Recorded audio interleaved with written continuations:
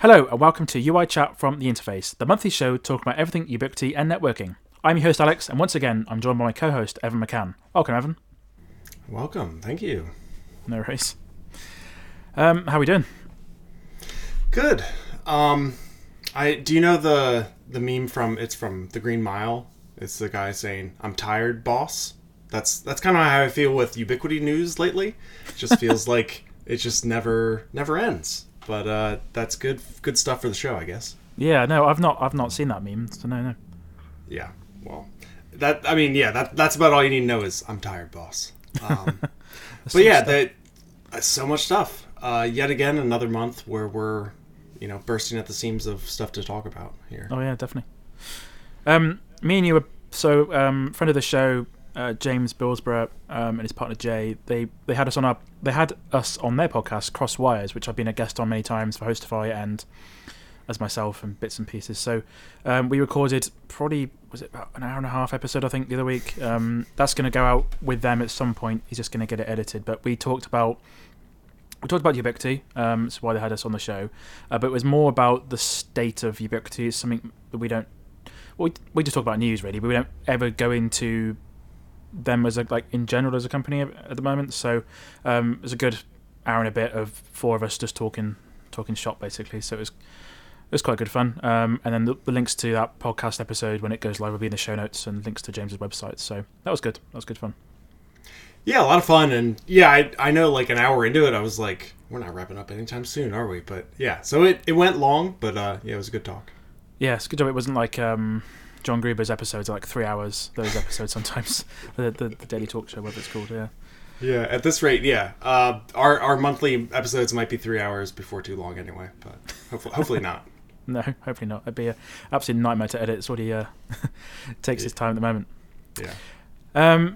So that's all good. Yeah, as I said, you can check out James and Jay and all the bits and pieces in the show notes. They do a weekly podcast, or it used to be weekly. I think it's semi-weekly now. And they do live stuff on Twitch and different things, so that'll be all good. Just before we get started, quite a bit of news again. Thanks to everyone who has been listening to this podcast. Me and Evan really look forward to coming back every month to provide our takes on the latest Ubiquiti updates. We'd really appreciate it if you could review this show in the podcast app you're listening in, be it Apple Podcasts, Spotify, or anything else you use. If you're watching our gorgeous faces on YouTube, make sure to leave a comment and hit that like button. It really does help other people find this show. Without further ado, let's get back to the Ubiquiti news. So, you've been amazing as always, and we've got some flushed out show notes again. The most recent thing we'll talk about is the security issue that Ubiquiti had, which isn't really it's not really a breach per se like they've had in the past, but it's more of just a misconfiguration, as you call it. So yeah, I mean, at least that's what they called it. So I think this was 5-6 days ago, so kind of mid-December, for those in the future watching this. But there was an issue where I saw it originally posted on the community forums and Reddit as just hey, I logged in on unify.ui.com and I'm getting someone else's consoles. Other people were saying they got push notifications for other people's devices. I think someone had a push notification for a camera that wasn't theirs. So people obviously were concerned. They were posting saying hey, is this expected or what's going on here? And a couple hours after that, Ubiquiti acknowledged the issue. After some investigation, and it sounds like they did post a kind of brief post-mortem. They didn't go into a lot of details, but they did say around 1,000 accounts were mapped to another separate group of around 1,000 accounts, and that's why when you logged in through their Ubiquiti remote access, you were seeing the incorrect devices. Those accounts were just mapped to the wrong devices, or vice versa. So they were. Yeah, I think it was only, occurring for about 9 hours, give or take. And they were pretty quick to acknowledge it, engage with people that were running into that and get it fixed eventually. But people, of course, are using this as the latest round of reasons to turn off their remote access or question their security. Yep. There's one screenshot, which we've got some links in the show notes, to the various forum threads, but there's one initial one where someone took a screenshot. They had access to 88 devices in their unify.ui account. It doesn't say how many of those were theirs, but I imagine a good who's got that many devices if you're not an MSP anyway. So I'd imagine a good section of those are not theirs, which is a bit worrying. But yeah, they did a okay job of getting the information out they needed to. So yeah, a lot of people were very quick to congratulate them for acknowledging it and fixing it, and people were kind of happy at the end of that process after they posted that and acknowledged it. But yeah, I think it raises some very serious concerns because, for those, I guess maybe 2,000 accounts in total, however many people are using those accounts. Yeah, like that's the worst case scenario is someone had remote access to your console, to your video cameras. Everything in your network was reachable by a stranger, which is kind of the worst case scenario. So this is I think they maybe underplayed how serious it was because, they kind of put that at the bottom like, hey, someone maybe logged into your console, we'll email you. And they didn't really go into a lot of details about how this was allowed to happen, how they're going to prevent it in the future. A lot of people are, bringing up like, if things are truly secure, how would this even be possible? Do Ubiquiti employees have remote access to my console at any time if they want? Why aren't things encrypted end to end where this is impossible technically? But we don't know those details, and yeah, those are some good questions to ask. Yeah. It looks like it had an issue. This was on the December 13th from about 7 a.m. till 4 p.m. UTC, so I don't know what that is, like 10 hours or something. Or maybe more than that. But it's not like it was over across a few days. It was the same day. But yeah, you are right. It's very vague on what the initial problem was. There's some good information from Ars Technica and some other threads as well about exactly go into more detail of what happened. But yeah, you are right. There's not much information here about why that technically was allowed to happen. So I don't think we'll ever find out, unfortunately. So yeah, it'd be nice if we got like a Cloudflare length, technical step by step of literally everything. I will say this isn't uncommon. I mean, there's running a big service that millions of people use on the public internet is challenging, and there's probably I'm not really great to speak to these things, but a lot of people were pointing to it could be an issue with caching. A lot of people just say like if you have a huge database and map XYZ group to XYZ group and someone clicks the wrong button, like this is just, it's all possible. It sounds like it's just human error. Good that they jumped on it quick, but still, yeah, for the paranoid among us, disable remote access. Yeah, definitely. I guess you could use a VPN to get back to your cameras if you need to, and I think you'd miss out on the notifications if you did that. So I think Protect is the one that's a little bit more difficult. Normally, remote access is you can go to unified.ui.com, get to your console and manage it that way. Yes, a VPN will replace that for like the network side. So yeah, that's if you're really concerned about something like this, turn off remote access, use a VPN that you control to get into your network that way.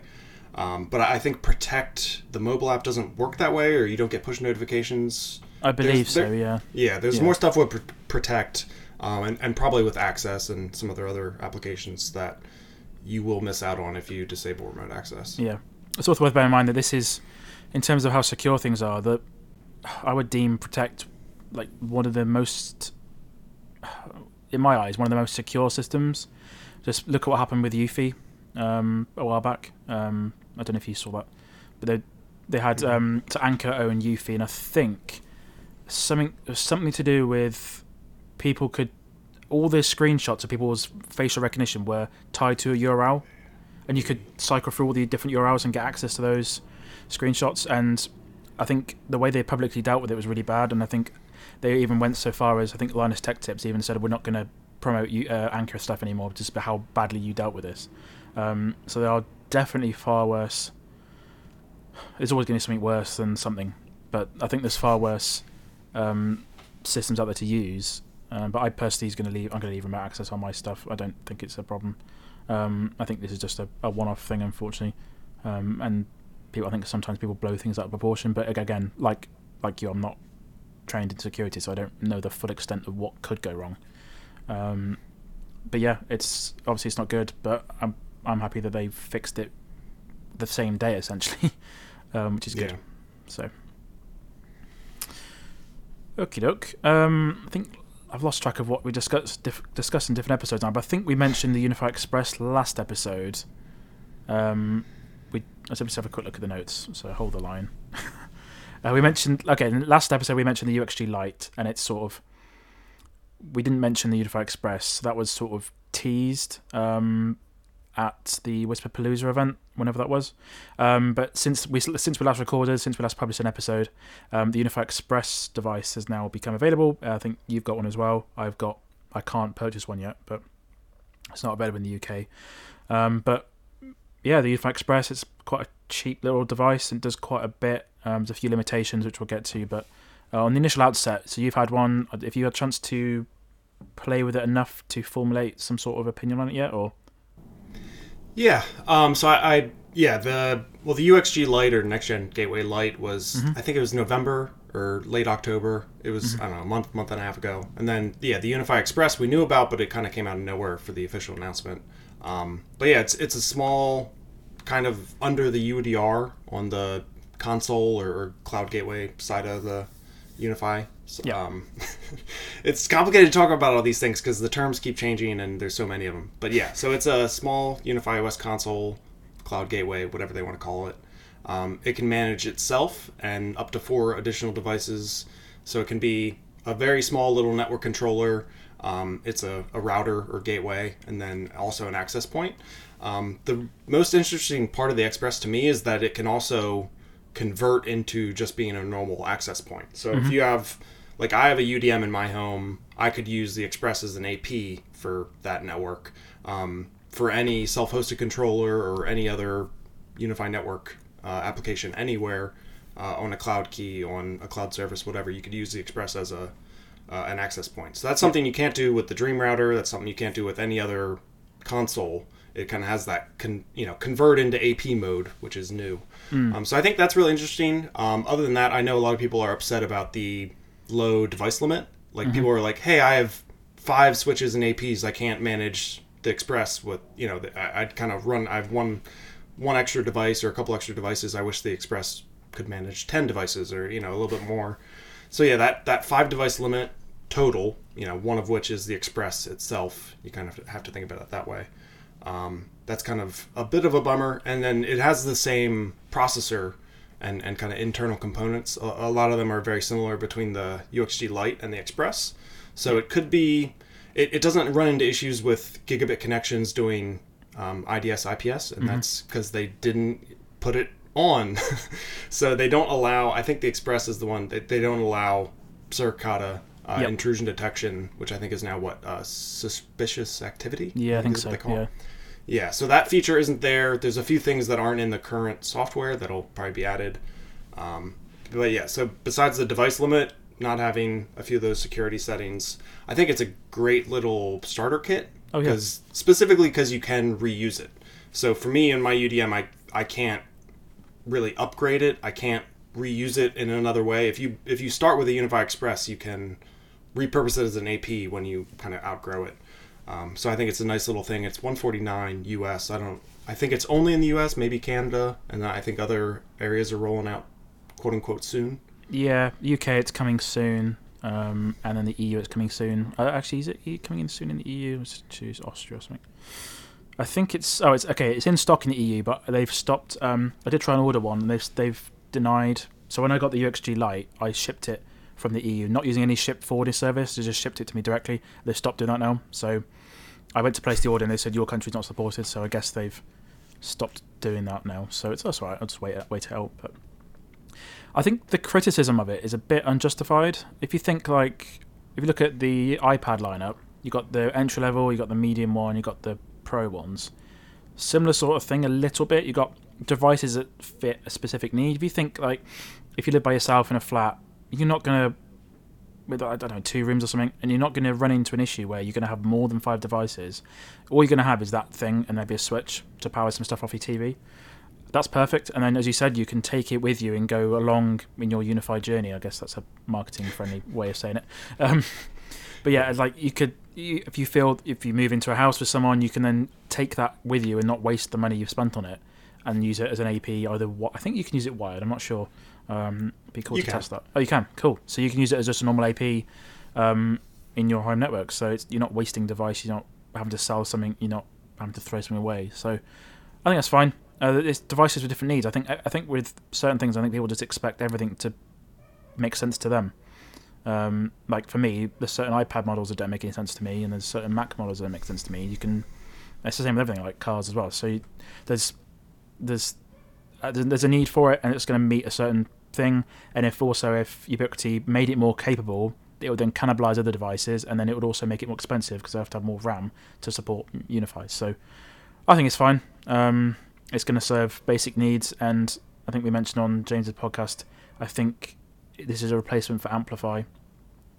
To be seen. Yeah. Amplify hasn't gotten much love. Mm-hmm. The last Amplify is Ubiquiti's separate brand for mesh Wi-Fi, and it's kind of like a weird stepchild where it doesn't really get much attention. I think the last hardware release was the Alien in 2019. Mm-hmm.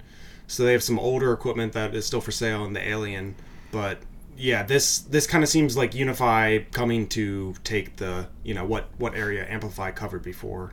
So a lot of people are looking at it as like a replacement for a mesh system, and there's still so much confusion about what it can be and can't be. Like people want to use it as a gateway only. It's like, no, that's what the UXG Lite is. Okay, wait, do I need a cloud key? Can I use the cloud key and this together? Like people, it gets a little confusing down in that area, but yeah, I think the straightforward thing is if you're looking to get started, just buy one of these or two or three of these and go from there. Yep. So I think it's great for that entry level, and then yeah, the ability to reuse it is big because that's new.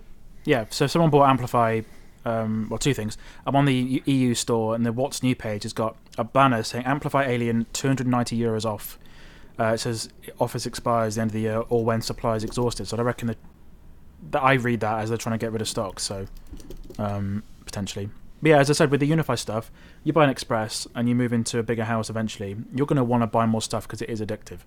That's the problem with it. It is addictive to buy more stuff with it, so you can do more stuff, you can expand out your devices, so I think it's clever. So yeah, it's a nice little device. Are you going to be reviewing it or looking at it anymore, or have you said you can't even order one, right? No, so when I can order one, I'll get one to review for Hostify. I've got the UXG Lite review already live, I think, or the first impressions of it, and there's some adopting bits and pieces. But yeah, as soon as I can buy it, I'll get one and try to adopt it to Hostify and see what it does. So yeah, nice. This next one, UniFi Access Elevator. This was, if I remember rightly, this hit EA ages ago. I think whatever the EA store was around, this hit EA a while back and like just hung around for ages and then disappeared. I completely forgot it existed, and then it came to the store a few weeks ago, I think. So I'd imagine I've seen in hotels and things that people have RFID cards to get access to certain floors on lifts and elevators. I guess that's what this is for. Sort of restrict access to different floors and maybe in offices as well. So pretty good. Quite a good option if you've already bought into UniFi Access for your doors. You want to use it for your lifts as well, or elevators. So right. So this kit is new, or what? The elevator hub is new, and then you can use what the I guess only the G2 readers and the access cards and all the other UniFi Access stuff that's already out there. So the new stuff is the elevator part, right? That's right, and these extenders as well. Yeah, and I guess it makes sense because of they're clearly trying to make UniFi Access and UniFi Identity. That's another new thing is the subscription-free UniFi Identity. I think I don't know if it launched earlier, but it was noted in the show notes for the most recent release. So yes, yeah, they're clearly pushing on that, and yeah, the idea of tying what you should have access to into your elevator. I don't really know much about this world, but I think I know a lot of people that are in here were excited about that, and it's kind of a good complement to the card readers and the door entry, and if you go all in, you kind of need those kind of devices to exist. Yeah, some of the relays, it says car positions. I guess that means the position of the actual elevator unit itself, and it will tell you if the doors are open or closed or emergency stuff. So I'm not sure. I can kind of guess why you need the PB extenders, possibly. I'd imagine the card reader. Yeah, but imagine when maybe it's something to do with cables from the top of the lift when it moves down all the way down in the shaft. I don't know. Not really sure. It's not. So again, it's a world I'm not too familiar with. But I guess it's to do with when the actual elevator moves down and the cables get extended. I'm not sure how they manage cables in those sort of elevator shafts. But yeah. Yeah. I'm glad there's professionals that know what they're talking about for that kind of stuff. Yeah. But so in the UK, this is coming soon. It's about £900. Probably similar price in the US. Let's just have a quick look just for consistency. Yeah, $999 in the US, and it says add to cart, so it's actually in stock. That's quite nice. That comes with 10 RFID cards, 2 POE extenders, G2 reader, and the elevator hub. So pretty cool. Next one, the cloud console. So this is now available outside of the US for the very first time. That's UK, Canada, Europe, and Australia. Previously, it's only been available in the US. This is Ubiquiti's quote-unquote official hosting. Obviously, they've got some features that are locked behind that, like the Magic VPN thing and some other features. But this is essentially their cloud hosting to sort of compete with Hostify a little bit. I guess that's the aim behind it anyway. But I've signed up for a free trial. It seems to work okay. Pricing wise in the UK, I'll have to have a quick look here. Well, I know they changed pricing. Like they launched in the US, 6 months ago? I don't know, sometime this year, I think. And I think when they launched, they were mentioning like a 5,000 device plan or some very high. They said in the future we'll add another tier, but for a while it was just I think $29 US pricing for 500 devices, I believe. And then since that initial release, they kept the $29 a month price for US customers, but they reduced that to, I believe it's 100 devices. Yeah, so it's £29 and 100 devices. Yeah. Yeah, so they did the same thing here. So it's $29 for 100 devices, and then I think it's $99 for 1,000. 1,000 devices. Yeah. So there's those two, and I assume they're trying to make those two tiers in the UK and the 4 other countries. Yeah, so I've got the exact same thing here. So it actually ends up being a bit more expensive here. Apple do the same thing. They keep the same numbers, but they use it everywhere. It ends up being more expensive here. So 1,000 devices for £99, and then £29 for 100 devices. I like the wording. Suggests a few things. Because currently, the Cloud Console only supports unified network applications. That makes me think that other features may come down the line, like unified talk, I'd imagine. And you think talk? You think talk's the most likely? Talk and access, those two. Protect might be a bit tricky. The cost. I don't think they'll do it because they've got the privacy aspect of the hard drives and all the footage, and I would imagine the sheer cost of handling that amount of bandwidth coming into your servers is going to be astronomical, and maybe they charge. Yeah, and I think they literally made a commercial about Unify Protect saying, "Hey, it's on premises." So I think to them that's a selling point. I don't think that they would ever. I mean, maybe they could come up with a number big enough to host Unify Protect for you and record your footage. But I think they're trying to position Unify Protect as the ironically enough, given the news from last week, it's the security conscious option where it's on-prem and you control it, give or take, remote access issues. But yeah, so I don't see Protect being a cloud service. Yeah, I think Talk and Access, that could be interesting. And, maybe even, basically everything besides Protect, they could probably host for you and charge you for it. I think so. Connect would be a really good one because I can see Connect. I can see Connect, the little device which is PoE powered, HDMI out, not the viewport, but the whatever display cast, I think it's called. I can imagine that being useful in restaurants and cafes. When you've got those TV screens with the menus on them, and they're obviously cloud connected because every time there's a menu change, all the chains, they all have a menu change system wide. So I'd imagine that's a market they're going after, and they could have that cloud hosted. I imagine that will get a bit messy routing network wise to have those coming back to an on-prem device somewhere. That would probably get a bit messy. So if that could be cloud hosted and all adopted outside, that'd be pretty cool. So.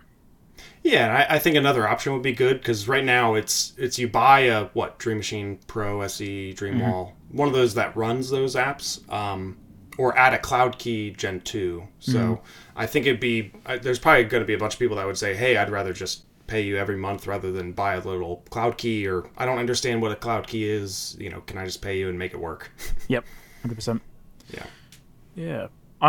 This next one got me a bit excited. I remember when I used to work at the Wisp, we got into fiber planning. Obviously, because we just started doing fiber. But the software world for fiber planning is very expensive, very messy, and very hard to use. That's just how it works. Unfortunately, some obscure software is just a complete nightmare. So, for free, again, Ubiquiti love offering things for free to the Wisp industry, and it's just really good because it keeps them customers. Hopefully, they've essentially added a fiber deployment design center, and it will suggest PON design, including routers, switches, and splitters.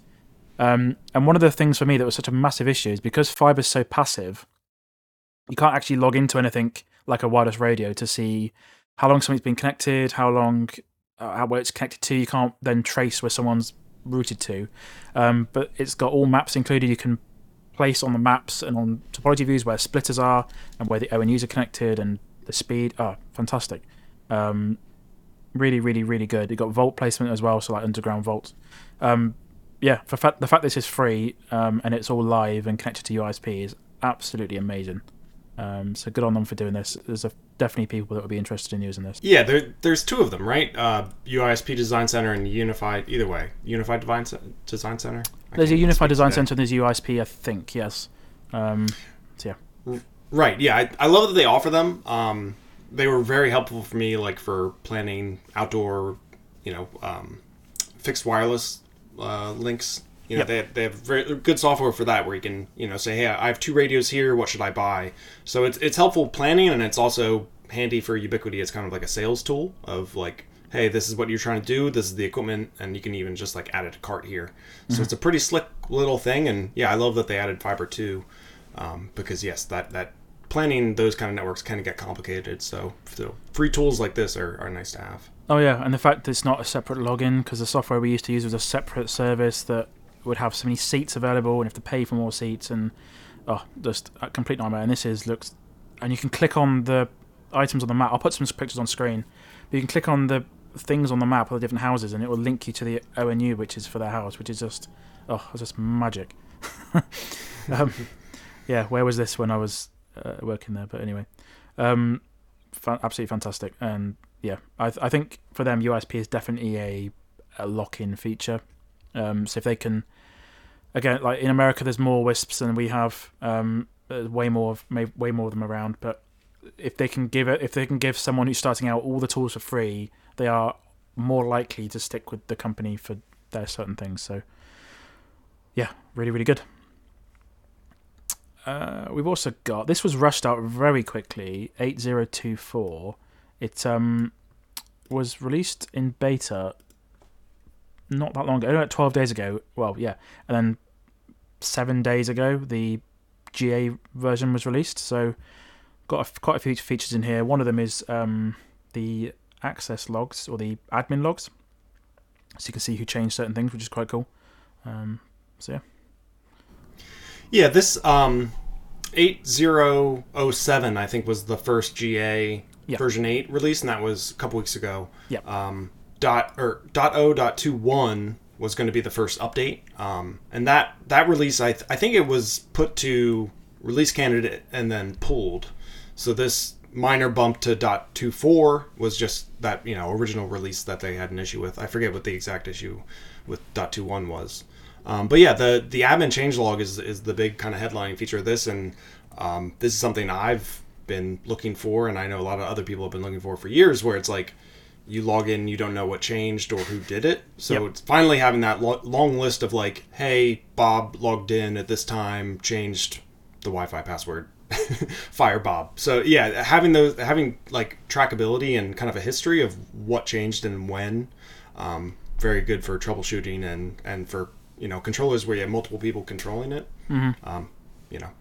Handy to have. So yeah, that's great to see. And there's a couple other minor things in this release, but that's kind of the big one.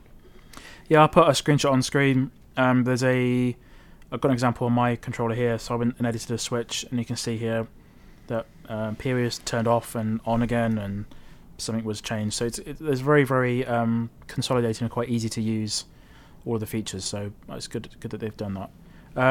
In terms of the other features, you can now have a default network limit to 255. So I think it was that means, raised. It was raised to 255. So you can have increased default network limit to 255. So that's like if you have 255 different virtual networks or VLANs. Yep. It'll just say, hey, can't add any more. I think it varied, and I think it used to be 64. Okay. I don't know if it was 64 for every device or certain devices, but I've seen that screenshot where it says like you've hit the max of 64. Wow. So now you can have up to 255. I guess they just increased the number of bits they're using to store that number or whatever they did, because now that'll be good for people that have larger networks. Yeah, so some devices such as USG and in-wall APs have lower limits. Not sure what they're actually. They're probably still at 64 then. If there's a few devices that can't support that. One thing I didn't understand was added support for PPPoE WAN without credentials. I don't know how that works. How do you have a triple PoE session without any credentials? It's really weird because we used to use triple PoE where I used to work, but. I wonder if it'd be certificate. I don't really know much about PPPoE, but I wonder if it's like a certificate based. Because that's typically the other option is you either have a username and password or you'd have some other way to prove your identity. So it might be a MAC address. MAC address is pretty insecure because you can, fake that. Yeah. But if like your ISP gives you a certificate or I don't know what other options there are besides a username and password. I think it is just there's username and password and then there's also a service name, which is like a tertiary authentication. You have to put a third option in. Yeah. Don't know. Really weird. I guess it just authenticates without a password. I don't know. Just makes that tunnel. How is that how is that PPPoE then? I don't know. But they support it now, though. Yep. There we go. There's a few other bits and pieces. There was some issues apparently with the XG APs. You couldn't configure them, and some other bits and pieces. All the links are in the show notes. But yeah, another good update to Unify Network. So good. You did touch on it earlier with Unify 3.2.7 to 3.2.7, subscription-free Unify Identity. So this was released the other day, updated my Dream Machine pretty quickly after it came out. There's some really cool features in here. There's a few bits. I think we mentioned DNS Shield on the show before, but that's come out and I've tested it out. Yeah. Yeah, and in the show, show notes, in the release notes, they cover a couple things that I don't know if they were in before, but they were definitely in like early access stuff, like the shadow mode they had talked about before, VLAN Magic we had talked about I think last month, DNS Shield, and then loop protection. That's their kind of spanning tree but not spanning tree. Yep. And I think the main thing with loop protection is it'll support the Mini. Flex Mini. Flex Mini. Yeah, I couldn't think of Flex. The Flex Mini, because the Flex Mini doesn't support spanning tree, but I bet it will support loop protection. And I don't know if there's other devices that don't support spanning tree. I don't know why else they would try to reinvent the wheel with spanning tree as something, It's mainly designed for non-unified devices. Yeah. And I bet other clients too. It's just, if you cable your network incorrectly, it won't cause an issue now. And then inner space, that replaces the map. So that's another Unify application. So those were like the big headlining features, and I think shadow mode and subscription free identity are probably the two most interesting ones. Yeah, Cody's done a video on shadow mode. I know he listens to the show, so hey Cody. It's like high availability, but not quite yet. It says, again, that currently wording, it says currently shadow mode operates as a warm spare. This will become fully automated in an upcoming release. So in the future, it will have a high, is that called a hot spare? I guess it is, yeah, hot spare. And you won't have to do any manual intervention, because currently if you have a Dream Machine Pro or SE that dies, you've got to physically move the cables over and the hard drive, I think. But yeah, it's good, and I hope that's good that it become automated in the future. So yeah, I'm interested in how that works, because the physical cabling gets a little tricky, and then high availability is always a little bit complicated. So right now, shadow mode is as simple as possible. Like it's basically you just have a dumb spare sitting there. So you have two Dream Machine Pros, one of which you're using, one of which is just sitting there ready to go if the other one fails. Doing anything like active, where you have two active at the same time, or kind of an automated failover, which is apparently what they're trying to do. That can be a little bit tricky physically wise, because you need at least two WAN cables for every WAN connection you have, and the same thing on the LAN side. So you need to double up your cabling. You might need like a switch in front of. So I would love to know details about that. But apparently that's coming. I'm looking forward to seeing what they do, because right now it's nice to have, but yeah, it's as simple as possible, and you might as well buy a hardware spare at that point. Like, it's not really high availability in the truest sense.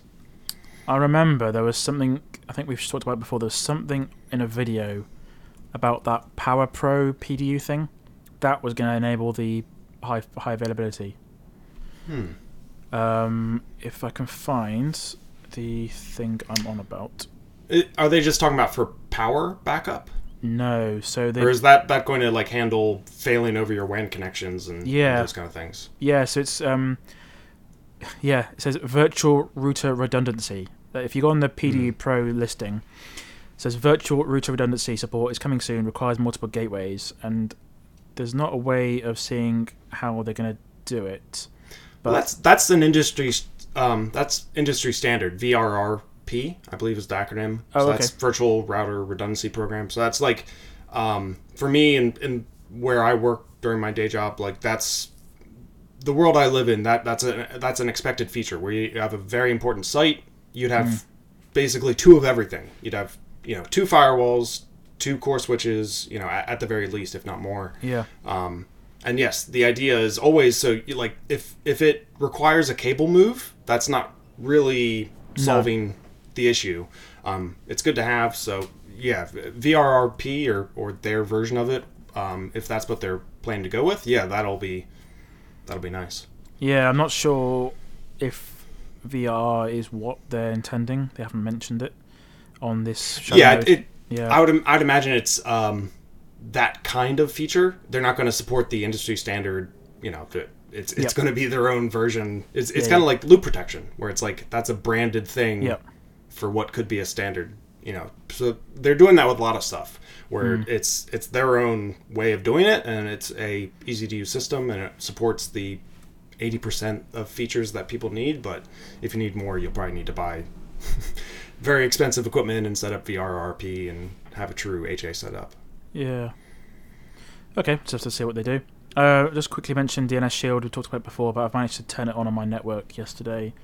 To get it to work properly, you have to set each VLAN to have auto DNS, and then it will pick up the gateway IP, and it's under security, and then general, and then you've got DNS Shield. So hover over that. It says ensures privacy and security of DNS traffic by encrypting it using DNS over HTTPS or DOE. With Auto, Google and Cloudflare are used as the DOE servers, and you can change those to what you want. And imagine what they're using is those HTTPS versions of those DNS servers, so you can turn it off or you can manually set it. So that's all good. Yes, encrypting DNS, always fun. Yeah, and if you click on manual, there's also different categories. So there must be about 200 different categories in here. So you can choose your own. You can have, you can have all sorts of different things. You have Cisco Family Shield, Cisco Family Shield IPv6, and I guess these are all encrypted. So some of them are listed as DOH if they are actually encrypted or not. So I think that's pretty good. Lots of DNS script as well, or all sorts of different options in there. So that's all good. So fantastic. Yeah. So Unify OS 3.2.7 is now out for various Unify Cloud consoles, I should say. So yeah, I should be able to update now, and I reckon that's pretty okay to do so. I haven't seen any problems on my end, so all good. Next one. Now this is the second time Ubiquiti have done they've pulled an Apple, like they've done a behind the scenes launch essentially, and then released I imagine embargo, and had creators release different reviews at different times. These are the Unify Pro Max switches, so they got like iPhone 15 Pro Max sort of naming, so it's quite funny. Yeah, I'd imagine your Unify switch guy is gonna have to get a lot bigger now. We got some new in between switches. These are kind of similar to enterprise switches, but with more PoE options. So it's interesting to see the line expand. And they've also got this quite interesting lighting feature, which will help you find different things. But yeah. Yeah, this is, for those counting at home, the 31st and 32nd UniFi switch. And I think that doesn't even include everyone they currently sell. I think there's a few first-gen models that aren't in that 32. So either way, a lot of choices. These are nice, just mainly for people that want a lot of 2.5 gig and PoE Plus or PoE Plus Plus. So I think moving from the Pro 24 PoE up to the Pro Max 24 PoE, I'm still getting this straight. You get the, I think, what is it, like 8 or 16 2.5 gig ports, so a lot more multi-gig ports, and then you also get, I think, double the PoE Plus Plus, like the 60 watt really high power ports. So yeah, that's the main thing. Also the yeah, like that's my serious take on it, is like, if you need more speed, more PoE, these are nice upgrades to the current Pro switches. The the kind of sillier side is the lighting. That was the big focus of the launch. That was a lot of the kind of day one videos were like, wow, RGB lights, look at this. Yes, so I think it's a really technically interesting idea. You can totally, I would hope you're able to just fully disable them and use the switch normally. But yeah, this is something unique to the Pro Max. It's ether lighting, where it kind of ties into the UniFi AR mode on your phone. So you can hold up your phone. You've been able to do this for a couple of years now. You can hold up your phone and kind of see what's on each port with that kind of AR view. And now this kind of is extending that to the lighting of the port. So you can say, hey, I want to know, or light up the ports that are on VLAN 10, and then like those ports will light up, or light up the port that this device is connecting to. So it could help with kind of remote, if you have like a remote hands-on network technician who doesn't know where to plug something in, like that could be a use case, or just tracking down a device or whatever. So I think it has some uses, and it's also kind of ridiculous that it's just RGB lighting on a switch that could be in a data center that no one will ever see, or a network rack that no one is ever going to see. So it's both fun and potentially useful and silly all at the same time. No, yeah, I think, yeah. Before, you had to go up to an enterprise switch to get 2.5 gig. Now, the Pro Max has a bunch. I think it's 8 or 16, give or take, if you have the 24 or 48 port model. Yeah. So you can have up to 8 or 16 2.5 gig ports with these switches, and you can also have the high power PoE Plus Plus on those.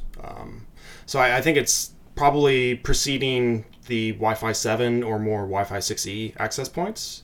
I mean, there are a few cameras. I'm trying to think of PoE Plus Plus devices that they have. I think there's like the AI DSLR, or one of those high-end cameras. I think is PTZ camera is BT. Yeah. So there's a few very high-end cameras that need 60 watts. I'm trying to think if there's any APs. I think maybe the Base Station XG. Yeah, the big daddy AP needs BT power. Yeah. But I bet it's going to be really common for Wi-Fi 7. So we've seen a few rumblings of Wi-Fi 7 models, nothing official. We don't know the models, but I bet a few of those Wi-Fi 7 APs are going to need, ideally, 2.5 gig and PoE Plus Plus 60 watts. So this will be good switches for that, and then as a bonus, you get some RGB too. Yeah, so what I mentioned was the Pro Max switch hasn't got all of them PoE++, just 16 of them are PoE++, and the left of 8 are just PoE+. So yeah, I think it's going to serve a need. Again, there's a lot of blurred lines with the switch lineup, as you know from doing your guides, but not too sure how useful the ether lighting system will be, but we'll see. So yeah, ubiquity's going to ubiquity. Yep. Oh, dear me. Yeah, I love. Go on. The only thing I want to add to that is there was that post, the Pro Max fiber cables coming. Someone just basically plugged in a bunch of Christmas lights. So it was a joke, but a good one. Did they actually power the lights off PoE? No, I'm pretty sure it's just a string of, like, someone made that fake product page as if they were selling Christmas lights. Yes, we'll put the link in the show notes, but yeah. Yeah, and then they showed a picture of their rack with a bunch of, Pro Max fiber cables. Yeah, they should make some PoE Christmas lights. That'd be quite cool. So Yeah, I know. I think they make enough devices. I don't think they. Yeah, I think maybe some things are best left to the imagination. you mentioned more Peewee Max models are coming, non-Peewee and others. Do you think? What did you think by that? Yeah, so that they did in their announcement post, they literally explicitly said more Pro Max models are coming. Oh, I missed that. So they are definitely going to make non-PoE versions of these, which kind of removes half the reason for their existence with the a high amount of PoE plus. Yeah. But they're going to have non-PoE versions of them. Probably whatever, $100 is off the price. You can buy without PoE, something like that. And I wonder if they're going to have lower port counts or other configurations. Maybe one that's like more focused on fiber, kind of like the aggregation model, or maybe they'll have like a desktop 8-port model. I'm sure they're going to have probably some others besides those 24 and 48.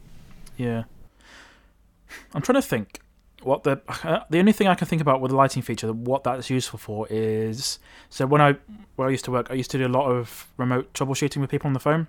I'd say, oh, check this port, and I'm like, you know what I mean, that's sort of remote support. But if you could light up those ports and say, oh, it's the green one, one that's lighting green. But to me, how often, or maybe deployments where you're helping Wi-Fi installers all the time, and not necessarily Wisp stuff, because you wouldn't use Unify or Wisp. So yeah, I think that there's this is solving a problem that's already solved in a pretty take a picture and post it on social and kind of way. So yes, like to me, typically you'd have a patch panel, you would label that patch panel. Yep. You would get your structured cable organized and say, okay, the wall port is this label that lines up with what's on the patch panel. That patch panel lines up with that switch port. This is kind of a shortcut. So yes, it could save you labeling. If you don't have a patch panel, if this is like a home network or just a small business who doesn't want to pay someone to do that, you could have the port light up. Yeah, so it does have some use. It's also mostly, it feels like a gimmick or just kind of a pretty kind of feature. I've got some real-time follow-up. I've been on the website, the Wixi's main marketing website. There are 4 switches available, listed in the Pro Max standards. You've got Pro Max Peewee, 2 of those. And you've also got Pro Max to non-Peewee. Same form factor, just no Peewee on them. So if you go to UI.com, switching, and then you got Professional Max New, you scroll right down to the bottom, there's a list of the products. And you're right, the 48 ports and the 24 ports just don't have Peewee on them. And I can't see what else you're going to gain from that. But yeah. Where on the website? So if you go UI.com and then you click on switching. And then Professional Max, and then you scroll all the way down below the video of the actors and things. Yeah. Okay, so they did confirm. I don't know if that wasn't there before. Not sure. But yeah, now they do have it on their website, at least, that the non-PoE models are coming. Yeah. And they did, speaking of the website, they did slightly redesign a few things, I think. Oh, really? Well, it looks like it. I don't know if that was in December. It might have been late November. But just like the homepage and their menus up top. A little bit. Oh, they're very Apple-y again. Yeah. Yeah. And then to me, what are you getting from the enterprise that's non-PoE for that? If they don't do enterprise switches that aren't PoE, then okay, that's where we lose a little bit of its sheen. Yeah, there's a lot of overlap. It's really it's becoming very hard to choose or recommend one model. It's like if you need these 3 specific features, you need to get this specific model. If you don't care about it, you can get 4 or 5 different ones that are very similar. Yeah. The enterprises, they'll probably push up. I would imagine more 10 gig fiber, more 25 gig, SFP 28 ports, more and more on the enterprise side to kind of justify that tier below. But it's getting crowded. Yeah, so I'd imagine if you want 2.5 gig and PoE, you get Enterprise. If you wanted 2.5 gig and no PoE, you get the Pro Max. By the look of my very brief look at it, with the Pro Max and PoE ones, yeah.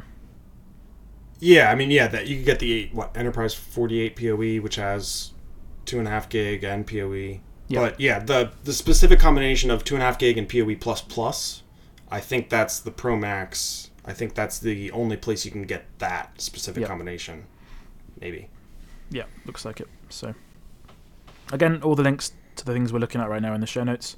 But yeah, we'll move on from Switch. It's getting a bit headachy. So. Yeah. A while ago, I think it was in July or June, Ubiquiti. Well, okay, there was a leak of the unified cable modem. It was leaked by cox.com, one of the ISPs in the US. And just in the last few days, this officially has gone live. So it's on sale now in the US only for $279. And I've found one video from. I'll put a link in the show notes. It's Unified IT, I think their channel is. They unboxed it and tested it out. It seems to work pretty well. And yeah, essentially this is just a cable modem which can do up to 2.5 gig because you've got a 2.5 gig Ethernet port. And it looks like it works with only US providers. If you buy it in another country and want to try it out, it's not going to work. You're going to have to get the MAC address authenticated by your ISP. The demo I watched, he managed to activate it via an app, which is quite good. So you don't have to ring anyone up. I think it was with Xfinity. He managed to put a MAC address directly into the app and it activated it after he got the right one.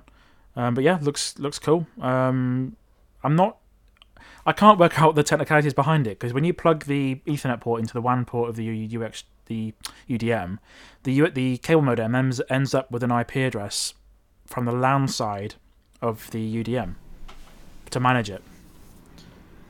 So it's basically doing kind of like a VLAN trunk. Yeah. Where it's typically would pass a public IP to your WAN port, and I guess they're setting up an automatic tagged VLAN to access your management network as well. Sounds like it, yeah. One way to do it. Yeah, the lack of support for other countries and for other providers is the big asterisk. And to me, the size, the fact that it's a full rack width, it does fit in with other rack equipment. But to me, a modem could be it could almost be like the size of a UniFi Express. It could just be a little box. Yeah. So it's a weird device that they made. Hopefully they support more providers and more countries and all that. But yeah, another shiny silver box for your rack there. The video I watched mentioned that it's uncommon to apparently find a modem that works with both business and residential. Yeah. So this works with Comcast Xfinity Residential, Comcast Business, Charter Spectrum Residential, and then Cox, which is the one that leaked the information, residential only. So, if he says that is kind of unique, but I believe it's only coax. Yes. To me, we have Comcast Business, but we have fiber connections from them, so this would not be. This isn't an ONT; it's a cable modem. So if you have a Comcast residential or business cable connection, you could use this or Cox or Charter. Yeah. I would imagine, just based on how fiber stuff is done and my experience with Unify Fiber, USB Fiber, that they won't end up making an ONT because of the way things are managed.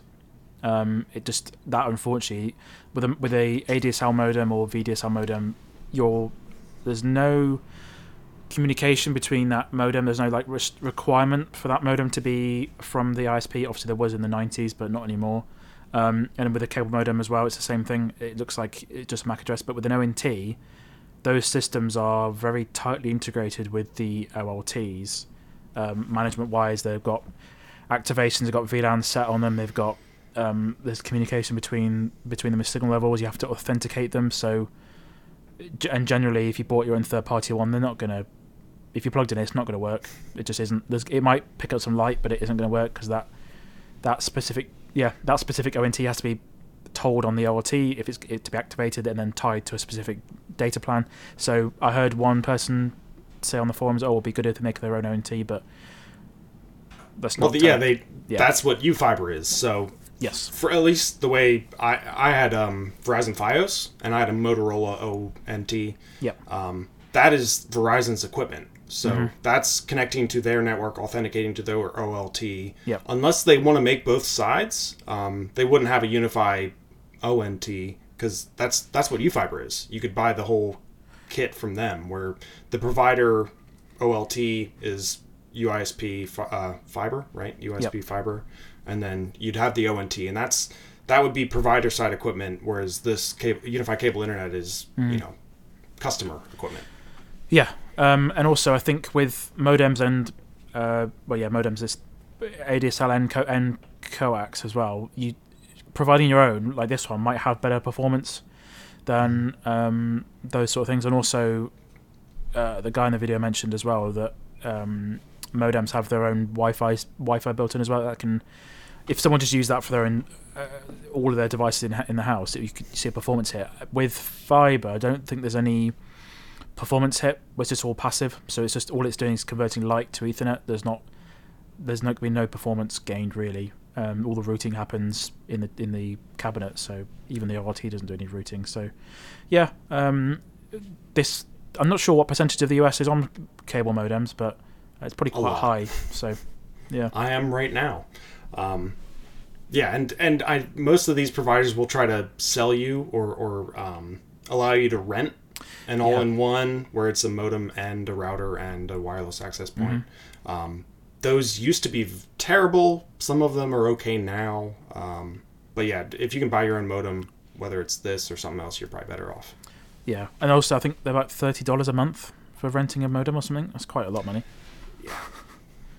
Yeah. So yeah, this looks like Unify Switch. It's the same design. Got the touchscreen. I guess you can check the signal levels. I don't know how the DOCSIS system works, but I guess you can check stats of the upstream provider. There's the management IP, so you can log in remotely and see what you need to do with it, obviously. It's got a DOCSIS 3.1 port and then 2.5 gig Ethernet. Again, the video I watched, the guy mentioned it didn't have the RPS port, but I think if you had this anyway, you'd have it with a UXG Pro or UDM Pro. And you can just power it off the back of that device basically. So if you've got the need for RPS, you're going to have a UDM Pro or UDM SE or UXD Pro. You can just power it off the modem port. So all good, cool. Yeah, it's on sale now. It looks like it's in stock, so all good. And there's a hefty amount of documentation as well about activating the cable internet modem as well. So it says how to connect, how to cable it up, what to do in certain situations, who to contact. There's links to contact the ISPs and notes about different things. So fantastic. You've put in the show notes about the IT nerdy sale that you've actually got on. So this is US only at the moment, and there's some big sales to be had on different devices. So yeah, so I know for Black Friday, at least same thing. At least in the US, I think maybe Canada. They had the Dream Machine Pro on sale for $279, and now they have the same thing, but a couple other devices. They also have the Dream Wall is $200 off. The Protect NVR and NVR Pro are on sale. G4 Doorbell Pro and the G4 PTZ, that very expensive PoE++ device. Oddly enough, maybe they'll sell some of those and some Pro Max switches. Wow, the G4 PTZ's got $800 off. Yeah, that's wow. I mean, they must not be selling many of them. Is my reading there. And I know the cynical take is they're same thing with the Black Friday sale. The people are saying they're reducing the price of the Dream Machine Pro because they're trying to get rid of inventory.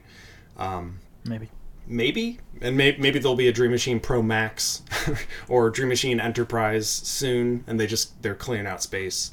But if you're looking for one of those devices, those are good deals on them. Oh yeah. Yeah, everything's about $100 off, apart from the PTZ, which is need $1,000 off. So, yeah. Fire sale on the G4 awesome. PTZ camera. Very last thing we're going to get to before we wrap up is the Wi-Fi Man desktop app. This was released for macOS natively on M1 chips and M2 chips. This is essentially, it's going to allow you to do Ubiquiti Discovery now. And also Teleport one-click VPN. I think I mentioned that in the last episode about the Teleport one-click VPN, which I've used quite quite a few times now, which is quite good. But yeah, it's good that they've done it. The Hostify, we just launched the Hostify Discovery tool. They work in different ways. The Wi-Fi Man desktop app is doing a big network discovery, so it's actually going to pick up clients as well as unified Ubiquiti devices. So it's interesting how those differ now. So yeah, it's all good. Yeah, and it's weird. I mean, they previously had the iPad app basically on the Mac App Store. This is now a native, real quote-unquote Mac app, but it does the same stuff. It almost looks the same, but yay, I guess. I don't know. It's a little bit of. It still looks like an iPad app, and yeah, that's all it is. It's kind of like a LAN scanner, and then you can connect to a Teleport VPN through it. So if you use Teleport, which is really just easy to use WireGuard, you could use this to connect to it. Otherwise, just set up a WireGuard VPN and use the Hostify Discovery tool or some other LAN scanner app, and you don't have to bother with this. Yeah, I mean, it seems to work. It's not in the Mac App Store, as you mentioned, but you can still use the iPad version on Mac OS, which I was doing for a while, so see how it goes. So it's good that they've got a new tool available, and there's not much you can do with it. You can't adopt any unified devices like you can with the Hostify one, but yeah, it's all good. Yeah, it's weird that it's called Wi-Fi Man, because that app on your phone is like a Wi-Fi analysis and spectrum analyzer kind of tool. But this is Wi-Fi Man for Teleport VPN and scanning the network. I don't understand what the branding is there, but yeah, that Wi-Fi Man on the iPhone it's got a feature removed. It used to be able to do a iPerf test, like a branded iPerf test directly from your phone to your cloud console, and that feature's been removed.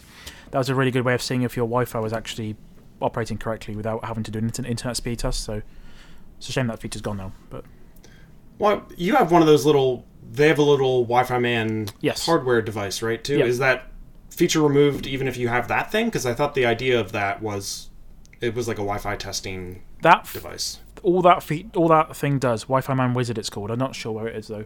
Got the box where I could see it there, but I will.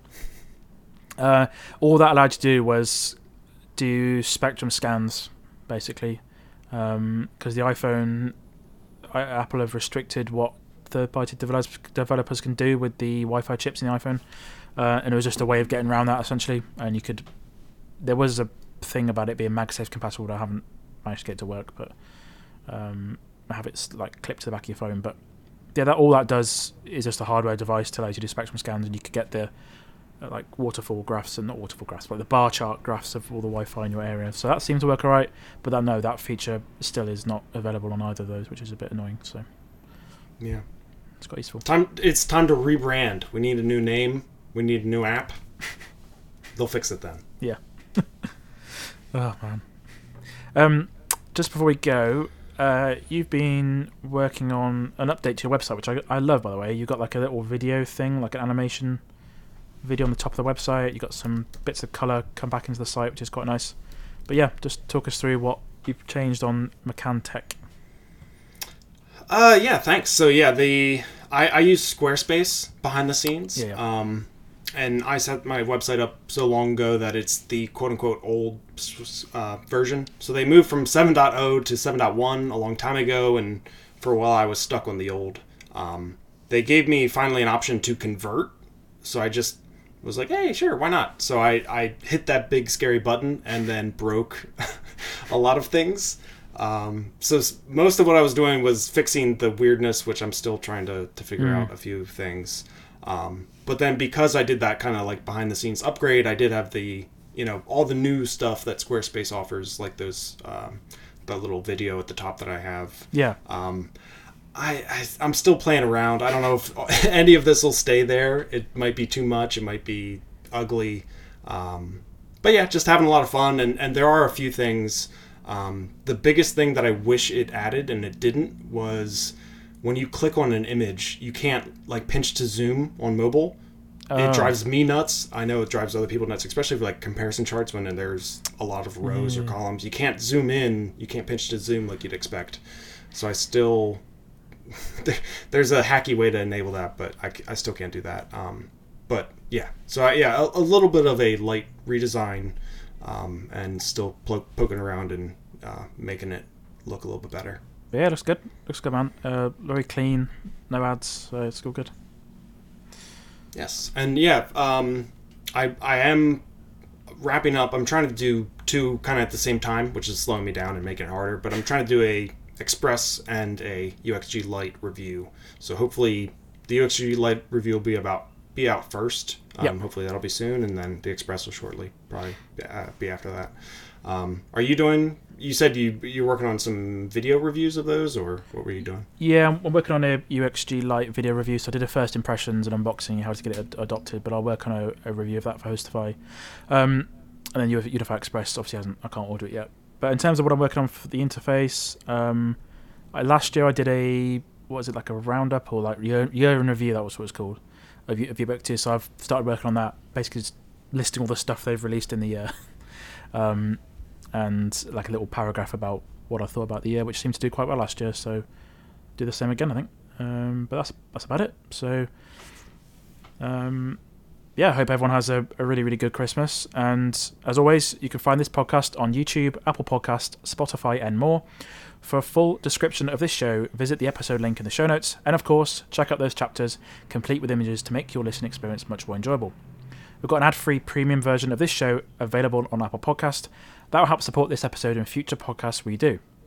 Thank you for joining me, Evan, on this episode of the UI Chat podcast. Where can people find you online if they want to find out more about what you do? evanmccann.net. Fantastic. Links from the show notes.